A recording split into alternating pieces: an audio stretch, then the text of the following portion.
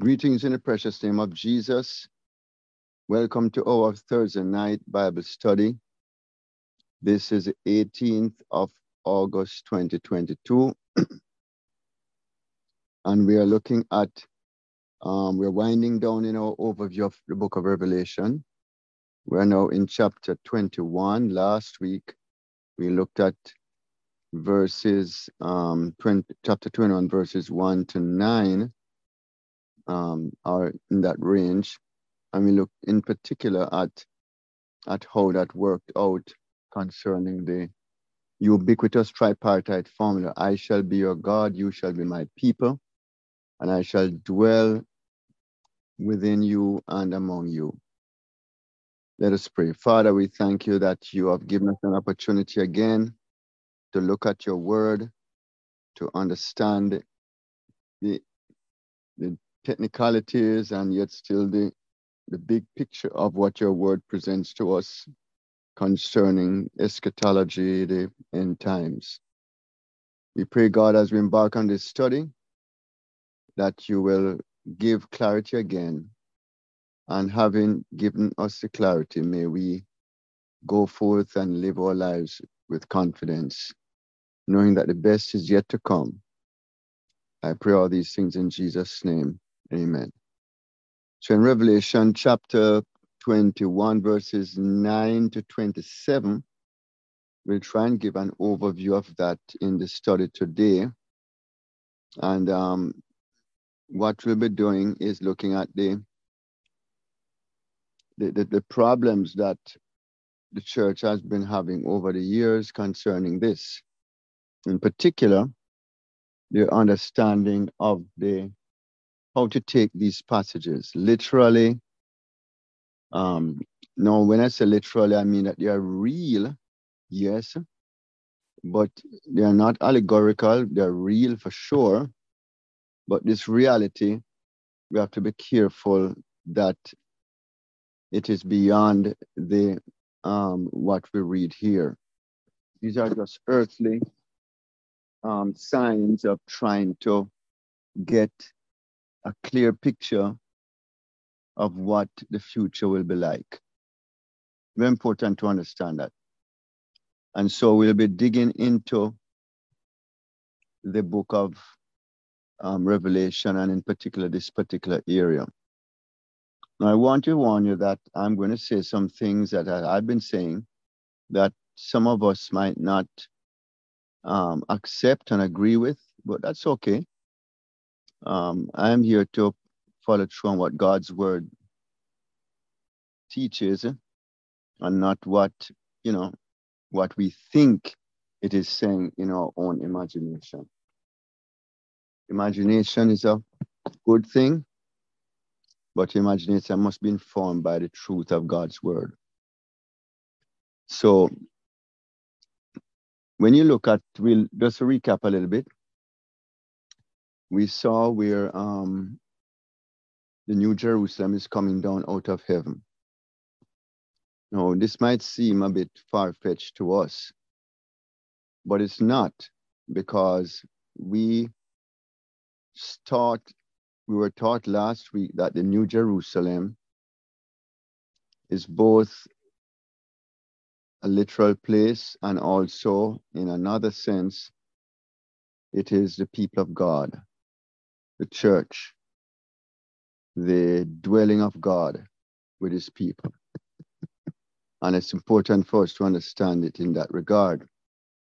Because if we don't, then we'll be not appreciating the truth of God's word. I'm going to also highlight some of the problems if we do not accept it that way. I'm showing in this study that there's a contrast between Babylon, as in chapter 17, where at one time we belonged to that system. And now in Revelation 21, we see that the redeemed people are no longer Babylon, as it were, but the New Jerusalem. That is a real contrast that we can note, definitely. I also want to make a special note that the last two chapters of Revelation, they give a broad picture of the future, of the second coming of the Lord, and of the dwelling of God upon this glorified earth forever with his people.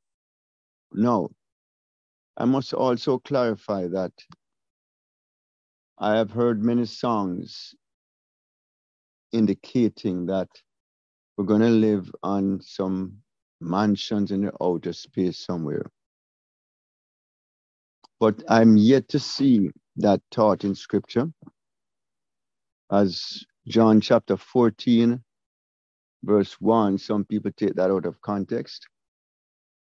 And at the same time, when you look at John chapter 14, verse 23, you see the same word used for mansion is used there, and it refers to the dwelling of God, yes, but the word mansion was not the sense there, because that came into play in the time of the King James Version when it was written, where place of loftiness and grandeur was looked upon as, a mansion, the best that there is.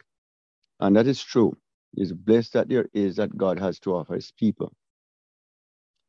But what comes in our minds, in my Father's house are many mansions. Well, it's important to know what the house is not how we think of a house. Because when the psalmist says in Psalm 23, and I'll dwell in the house of the Lord forever, not referring to a literal house in that regard, but he's speaking about the household of God, speaking about the people of God. And it's important for us to make that important distinction, because if we do not, then we'll be conjuring up all kinds of wrong concept in our minds. When it talks about in my Father's house, it means my Father's dwelling place are many rooms. That means we have a place in the relationship between the Father, Son, and Spirit. That is what it means in essence. And Jesus said this just before he went to the cross. I did a study of this when I did a series on through John's Gospel, looking at the I am statements. And so we have to be very careful when we talk about it in that regard. It is referring to before Jesus Christ went to the cross, and he has opened up a way at the cross where we have a place. You remember, the dwelling of God was in the temple. And because the dwelling of God was in the temple, God's final destiny with us, his people, has to deal specifically with an eternal dwelling. And this eternal dwelling is significant because it is echoing the very intention of God to be with his people eternally. And because of that, we get a full picture of the final destiny in Revelation chapters 21 and 22. And so we need to make some introductory observations. And the first one is that the description of the city in Revelation chapter 21, from verse 9 to chapter 22 and verse 5, is largely related and based on a previous and antecedent theology of the temple and the city in Ezekiel chapters 40 to 48. And it will be clear to us that the fulfillment of Ezekiel's vision of the latter-day temple is found in the New Jerusalem, in the new heaven and the new earth. So those three things: New Jerusalem, new heaven, new earth. Old heaven, old Jerusalem is gone. The old earth is parting away. The old heaven will vanish too. And so Ezekiel's vision of the temple is to be literally fulfilled in an actual physical structure, constructed either during the so-called tribulation period and during the alleged millennium kingdom following Christ's second coming. This is what some hold to. I don't hold to this view, but I just stated. And I think that it can be very misleading when one thinks in that way. The vision given in Ezekiel is fulfilled in the new heaven and the new earth, and in particular, the new Jerusalem is at the center of the new heaven and the new earth that comes down from heaven to earth at the time of Christ's second coming. It's also important to note that, as I said earlier, the vision of the great prostitute in Revelation 17, and here in Revelation 21, you see the bride here mentioned. It's interesting to note the parallel. In chapter 17, verses 1 and 3, it says, "Then one of the seven angels who had the seven bowls came and said to me, 'Come, I will show you the judgment of the great prostitute who is seated on many waters.' And he carried me away in the spirit into a wilderness." Then in Revelation 21, verses 9 and 10, we see something similar. "Then came one of the seven angels who had the seven bowls full of the seven last plagues, and spoke to me, saying, 'Come, I will show you the bride, the wife of the Lamb.' And he carried me away in the spirit to a great high mountain and showed me the city." We'll look at that in a moment with more clarity. And so, what John is stating here through the revelation is that John is showing us how the entire world in every age is divided into two contrasting groups. One is a harlot, an idolatrous and unfaithful woman, or a prostitute who rebels against God. The other is a beautiful bride and a faithful wife who adorns herself and lives in perfect and unbroken intimacy with her bridegroom. And it's important to observe that these two cities, note that, the dwelling of people, these two cities, not a literal city that we have with buildings now, but these two cities, Babylon and the New Jerusalem, that is at the heart of this contrast between Revelations 17 to 21. Babylon and the New Jerusalem. And so these two cities is a picture of adorned with much of the same attire, if you notice. Gold, precious stones, and pearls. And also, there's a contrasting in Revelation 17, as I stated earlier, is what the people of God were before they came to believe in Jesus Christ as Lord and Savior. And now they were cleansed and beautified by the saving grace of God, they now become the bride in Revelation 21, the people of God, the redeemed, the cleansed of all stain, the purified. And it's interesting to note also that we understand it in this way. Then a question must be asked: is this a literal city or a symbolic one? And here's where you might, get in disagreement with me. I believe it is symbolic, but symbolic of something that is very real. Let us not try to allegorize it. Let us not try to believe that literal and real are synonymous, not necessarily, and that symbolic is not real.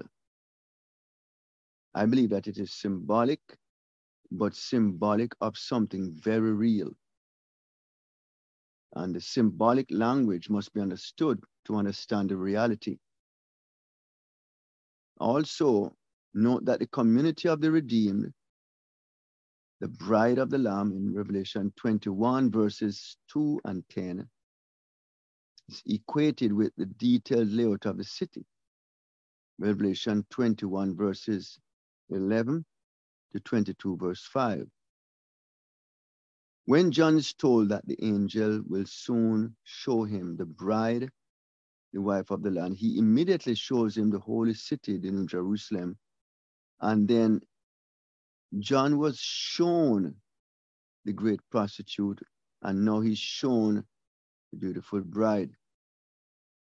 Note also that from the point of verse 10 onward, John is actually stating the description of the city. And if the city is equivalent to people, we have to be careful that we do not take the city as totally a literal place without people. We focus on the place more than on the person. The place is where?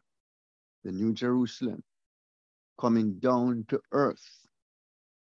Now, it is a city, but city, as you know, are the people of God, dwelling on a glorified earth forever. So it's important to understand that.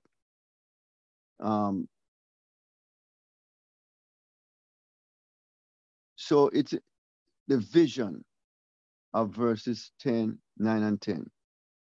John's prophetic experience is in the spirit.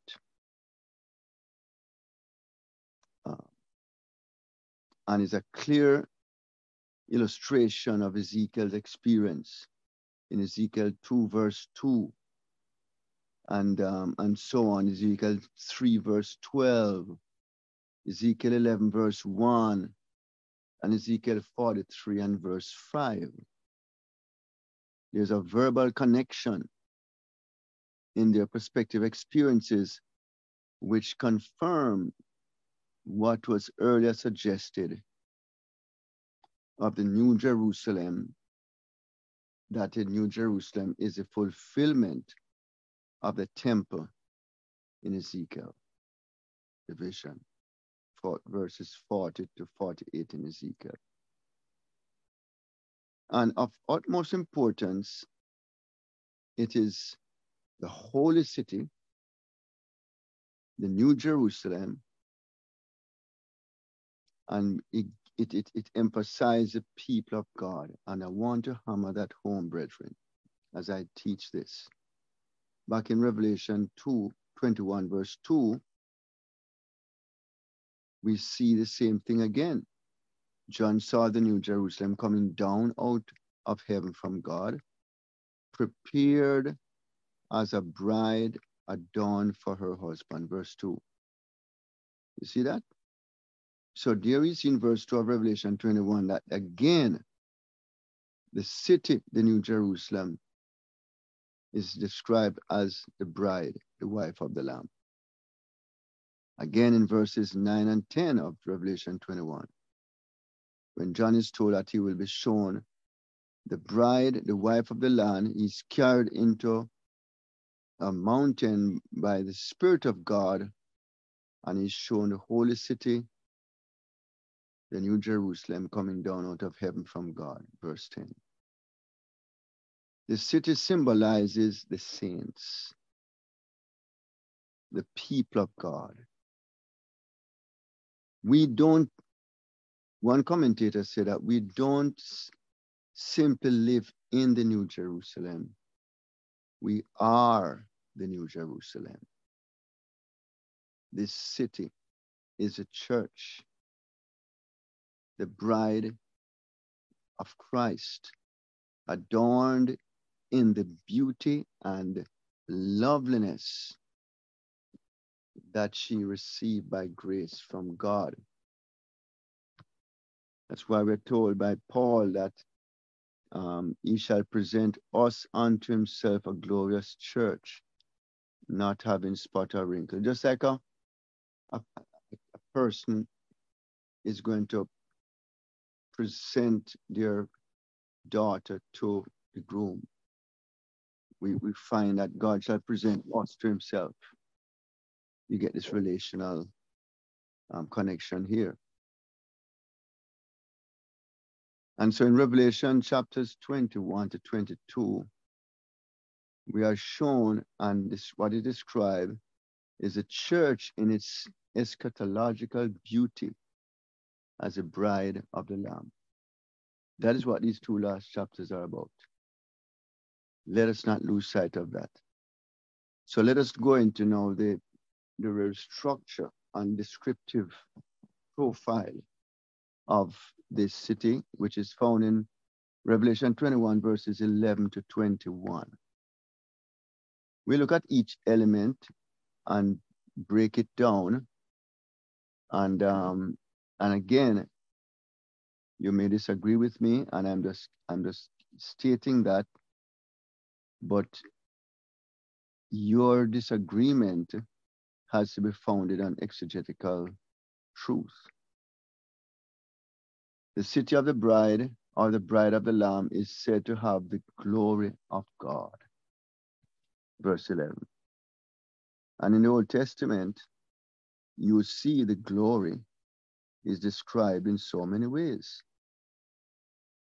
The glory is described as filling the temple. And this glory, as stated in John chapter 17 and verse 22, that this glory already lives inside every Christian person. And this glory is there because of the presence of the Holy Spirit. Jesus himself made it clear in John 17, verse 22. He said, the glory that you, the Father, have given me, the Son, I have given to them. Not shall give, but I have already given to them. And we see it in 2 Corinthians chapter 3 and verse 18.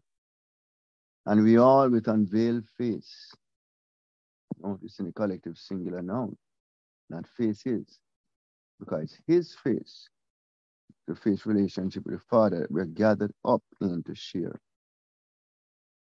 Unveiled face, beholding the glory of the Lord, are being transformed into the same image from one degree of glory to another. All right? And so it's important for us to understand that. And this glory will reach its consummate expression in the new earth and in the new Jerusalem. Then we see something described as jasper stone. In Revelation 4, verse 3, you hear it describes the appearance of God's being.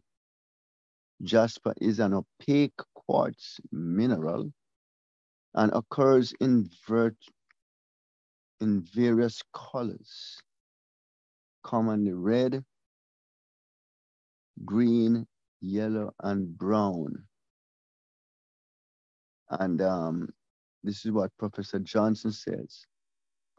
And of course, this is just an imagery showing the grandeur of God's glory.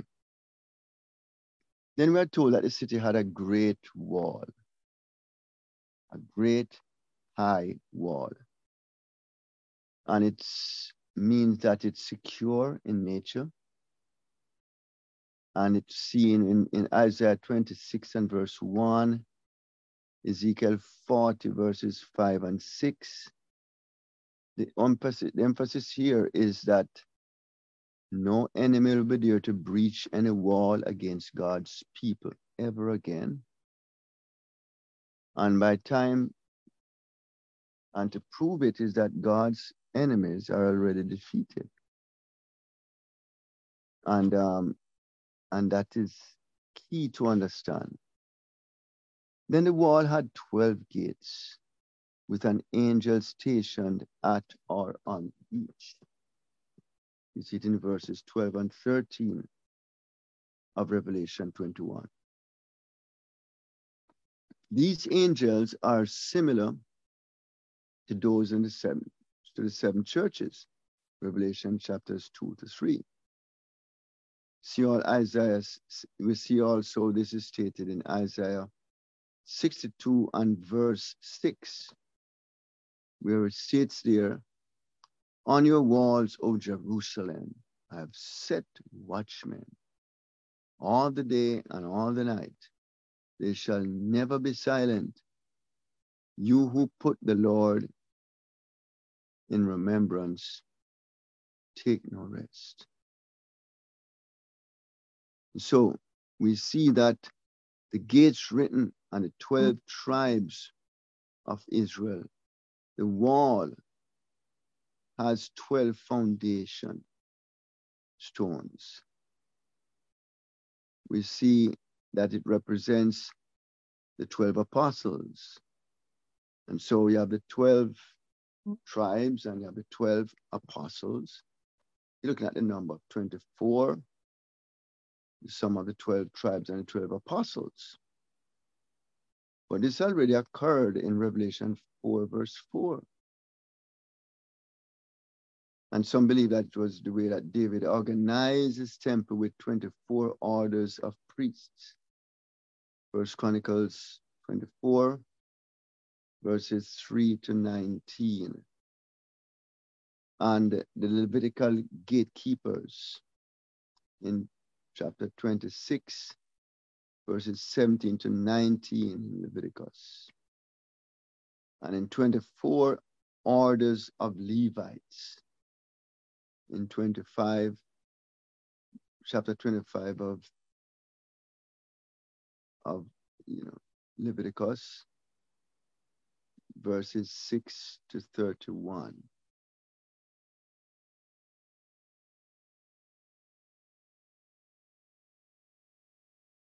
Okay, I think that's Chronicles, First Chronicles, I should say, 25, verses 6 to 31. Sorry about that. And you see here the integration of the apostles together with the tribes of Israel as part of the city's temple structure prophesied in Ezekiel chapters 40 to 48. There's a kind of multiracial Christian church that you see the 12 tribes, and Ephesians that Paul talks about the wall of partition broken down, and Gentiles and Jews and nations coming into form one body. And so God has one people, not two sets of people, comprising of believing Jews, one set, and believing Gentiles, the other, but they come together to form one body. and they have equal inheritance according to promise. And so the New Jerusalem symbolizes the unity of God's people from every age. Both believing Israelites and the church are classed as one people of God. And the angels here measuring the city temple, as drawn in Ezekiel 40 verses 3 to 5. The measuring itself speaks about the security of the inhabitants. You're secure, and guaranteed protection from God. And this happens when God would make this imagery of the walls. And why that is so important is because now in the consummated temple, God's people are protected in every way, spiritually as well as physically, because we would be here with our glorified bodies. Now, it gets more specific when we look at the measurements. We see that the city is initially said to be laid out as a square with its length and width being equal. John indicates it as a cube. Its length, width, and height are equal, verse 16 of Revelation 21. Each side is said to be 12,000 stadia, S-T-A-D-I-A. A stadion was 607 feet, hence 12 stadia equal 1,500 miles. A city of this size, brethren, would occupy the entire Mediterranean world. And from Jerusalem to Spain, one commentator said. This is what Phillips, in his commentary on page 644. And remember that the Holy of Holies inside the tabernacle was a perfect cube as well. Perfect cube. 1 Kings chapter 6 and verse 20. So I believe that John is telling us that the New Jerusalem itself, right? The New Jerusalem itself is the Holy of Holies. The eternal Holy of Holies. It's a place, but a people in whom God dwells and manifests his glory. Note, it's a place, but it's also people of God. Even getting more technical, in verse 17 of Revelation 21, it's measured as 144 cubits. That's 72 yards, 216 feet. And there's symbolism in these numbers. As the 12 tribes of Israel are multiplied by 12 apostles of the church equals 12, 12, 144, pointing to the fundamental unity of all God's people. This is important for us to note, for a wall of only 216 feet would be not in proper proportion for a city of 1,500 miles high. Some have argued that the 216 feet is the wall's thickness and not its height. But anyway, take it, 216 feet is only a fraction of the width needed for a base of a wall that surrounds a city nearly 8 million feet in height.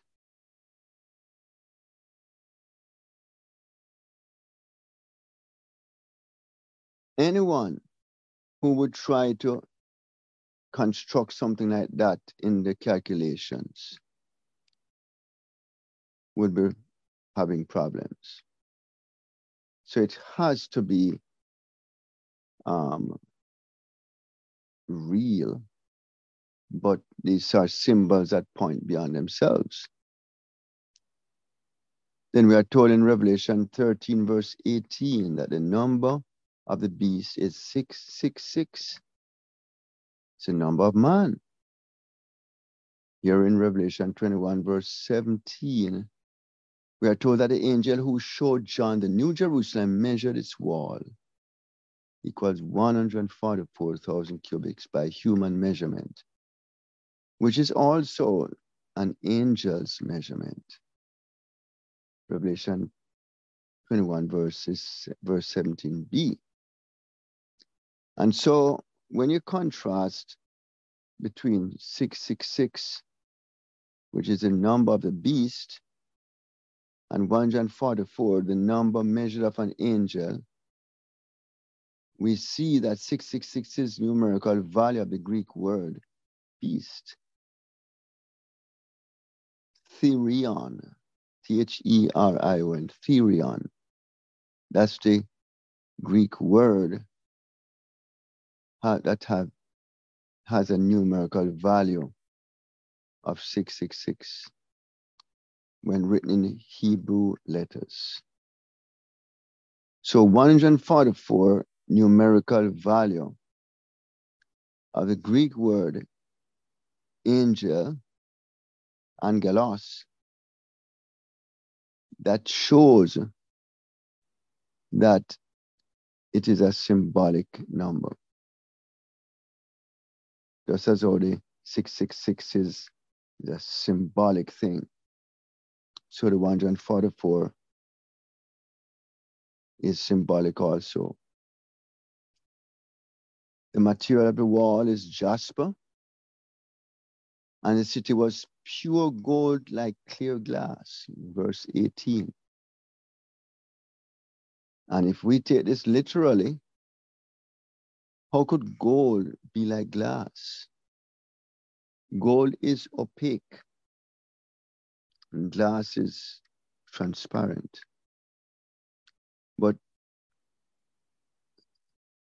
people would say, well, God can do all things, so therefore, if it's a new age, it will be so. But this is going beyond just the literal. It's real, but it transcends it, that the language is trained in trying to bring it out. The foundation stones of the walls are now elaborated on. The list of 12 jewels is very similar to, and probably based on the list in Exodus chapter 28, verses 17 to 20, and Exodus chapter 39, verses 8 to 14, of the stones that the priest wore on his breastplate. That the jewels of the Old Testament represent the 12 tribes of Israel are now applied not to the gates of the city, example 12 tribes, but to the foundation stones, example 12 apostles. And so we must never forget what Peter taught or teaches in 1 Peter chapter 2 and verse 5, that we are living stones that are being built upon a spiritual house.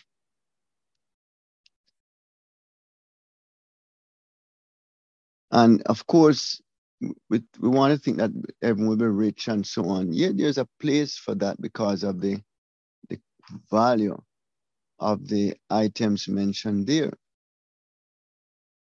But we're dealing with high prophetic symbolism. When we hear the word symbol, I think what comes in our minds, many of us, is that of either allegorical or not real. And that is not what it means. Symbol just simply means that something that once you understand the symbolism of it, it points beyond that symbol as a sign to a deep meaning in what the symbol represents. And also in verse 21 of Revelation 21, you see where the gate is said to be a large pearl. Now, some people say again, God is able to create the world out of nothing, then he can produce a large pearl, even from a giant, oyster. But I'm not going to speculate a bit here. Not at all. Because I believe that it is speaking about the grandeur of the city. Okay, and the pearls represent that which is precious. And Paul himself, or Peter himself said that we will make it through much persecution, so much suffering. So what a pearl represents, that an oyster produces, the symbolism is that we go through a lot of tribulation, even martyrdom, and then we have this great value because of what we have been through. So it's important for us to understand that a single pearl in verse 21, where each gate has this. Gate represent controlled access, and it means that the worth of the access we have to God is immeasurable. We can get so caught up with the place of heaven that we miss the richness and the reality and the interpersonal connection that these symbols point to. The street of the city is made up of, verse 21 again, pure gold, right? And so the street of the city, in Revelation 11 and verse 8, we see the bodies of God's prophetic witnesses were laid out in the streets while the world looked on in contempt and derision. And so the street of their former shame is now being replaced by the street of their eternal glory. The temple, the Lord God and the Lamb, verse 22, the temple. Now, John said, I saw no temple there. He did not see a literal building, not a physical temple, such as existed during the Old Testament time. But there is a temple in the new heavens and the new earth. God and the Lamb are themselves a temple. And so that is interesting. And you can remember what we stated, the identification of the New Jerusalem with the bride of Christ. And yet the temple is also classed as the church. And so we get an imagery here of the fulfillment of Ezekiel's prophecy concerning Ezekiel 40 to 48, in which a physical temple figures prominently to the eschatological New Jerusalem, in which there is no physical temple there. So it's important for us to understand that there will be unbroken fellowship, unbroken access, as it were, because of this dwelling of God with man. And so we see in verse 23, the luminaries, glory of God, the light in the New Jerusalem. It could speak of enlightenment, not just the physical light alone, but we will know as we are known in a brighter, deeper way. Right now on earth, we look through a mirror darkly. We're cloudy in our judgment of things. And so we lack the insight and the wisdom that exists. But now in the new earth, we will see completely, spiritually, and clearly, and never in doubt of the nature and truth of God, who He is and who Christ is. And so let us hold on to these truths. When Moses had to see the Lord,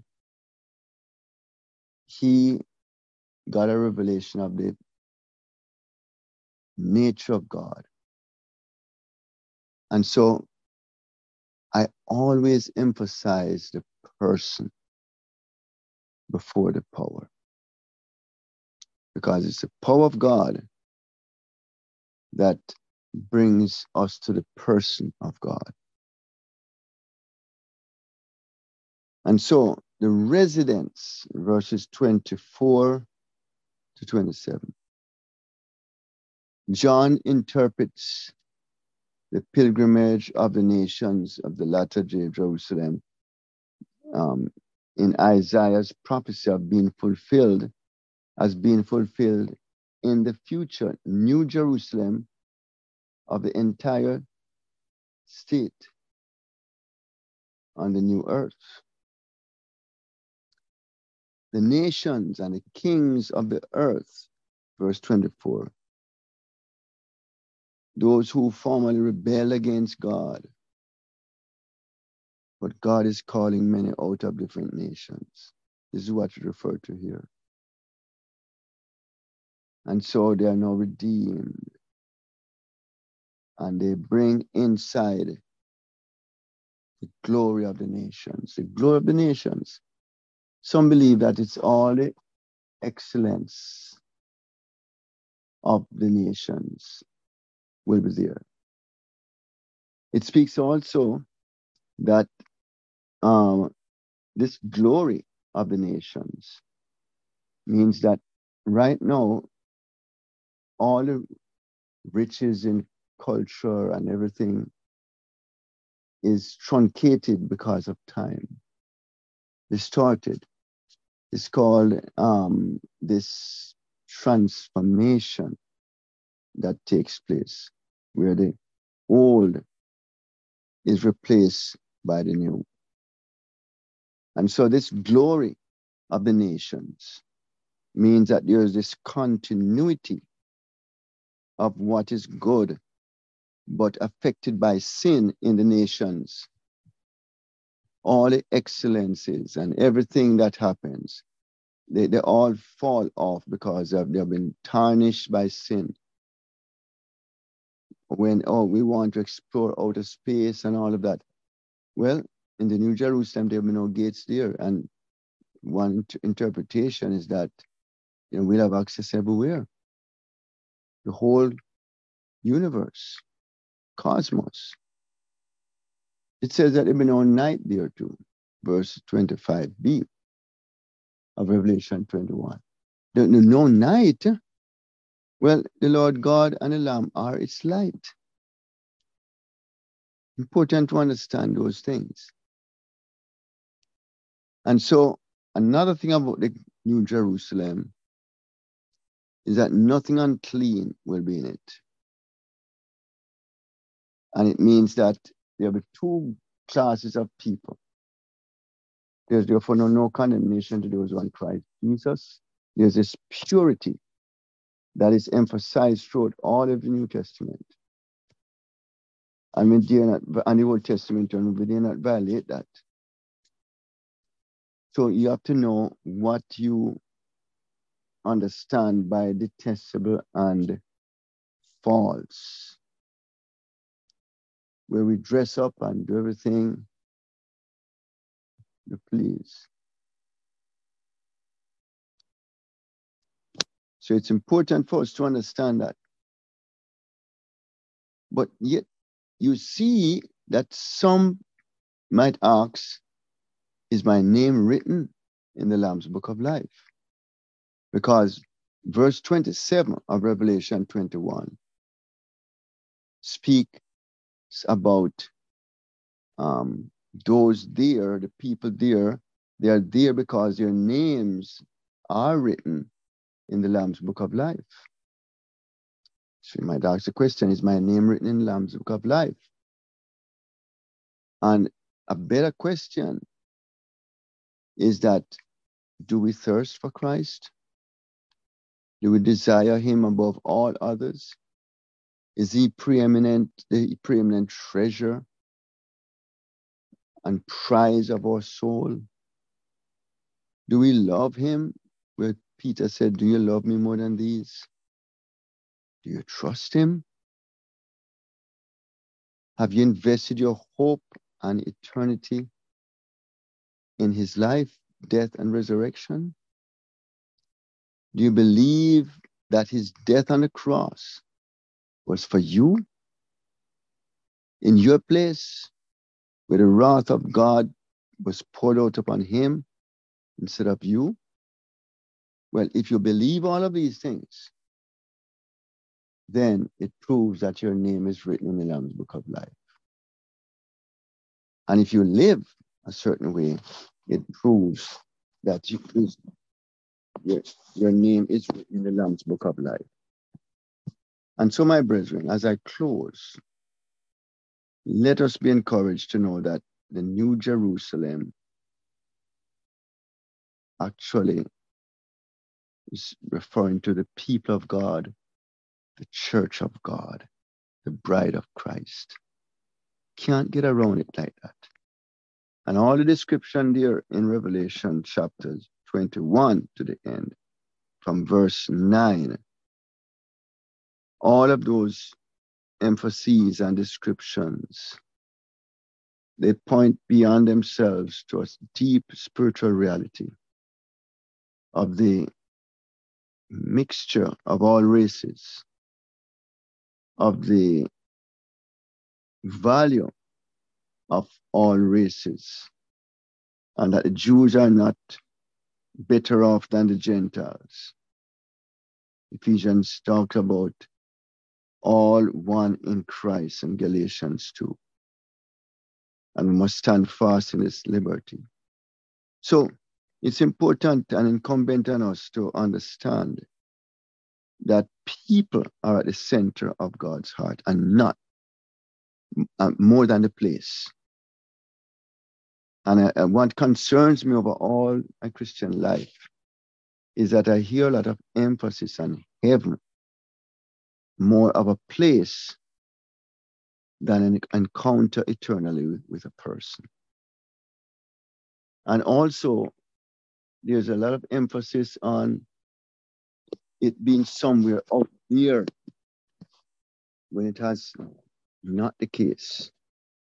When we come and dwell with God, or when he returns and we go to meet him in the air, dignitaries used to meet people outside of the city and come back to the city with them. That is how the word meet is used. And it emphasizes that God will, Jesus Christ will come with all his saints. These are those who died and gone on already without their bodies, and then the resurrection. Bodies we unite with their souls and spirit. And we who are alive will be changed.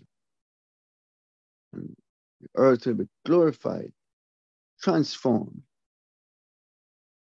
And we will dwell eternally without any barriers of temple, because we'll be inside the relationship with the Father, Son, and Spirit in a fuller way.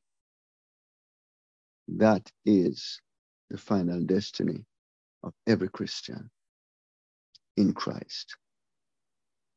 And so let us live out that in the church. There's so much division in the church because we do not see how interconnected we are through the Spirit. May God help us that if you cannot live, because citizenship is in heaven, if you cannot live with your brethren down here in unity, it's a contradiction of how you're going to live eternally with that same person.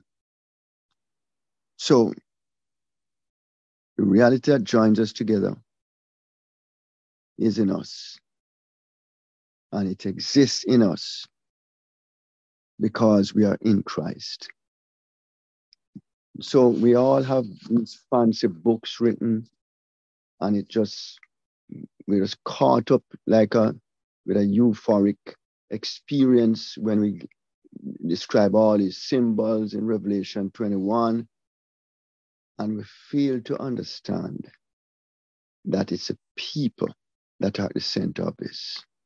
People. Help us not to lose sight of this, brethren. In Jesus' name. Amen. Father, we thank you for your word. Thank you for the truth of your word, that we are the New Jerusalem, the city of the living God, the bride of Christ. Thank you in Jesus' name. Amen.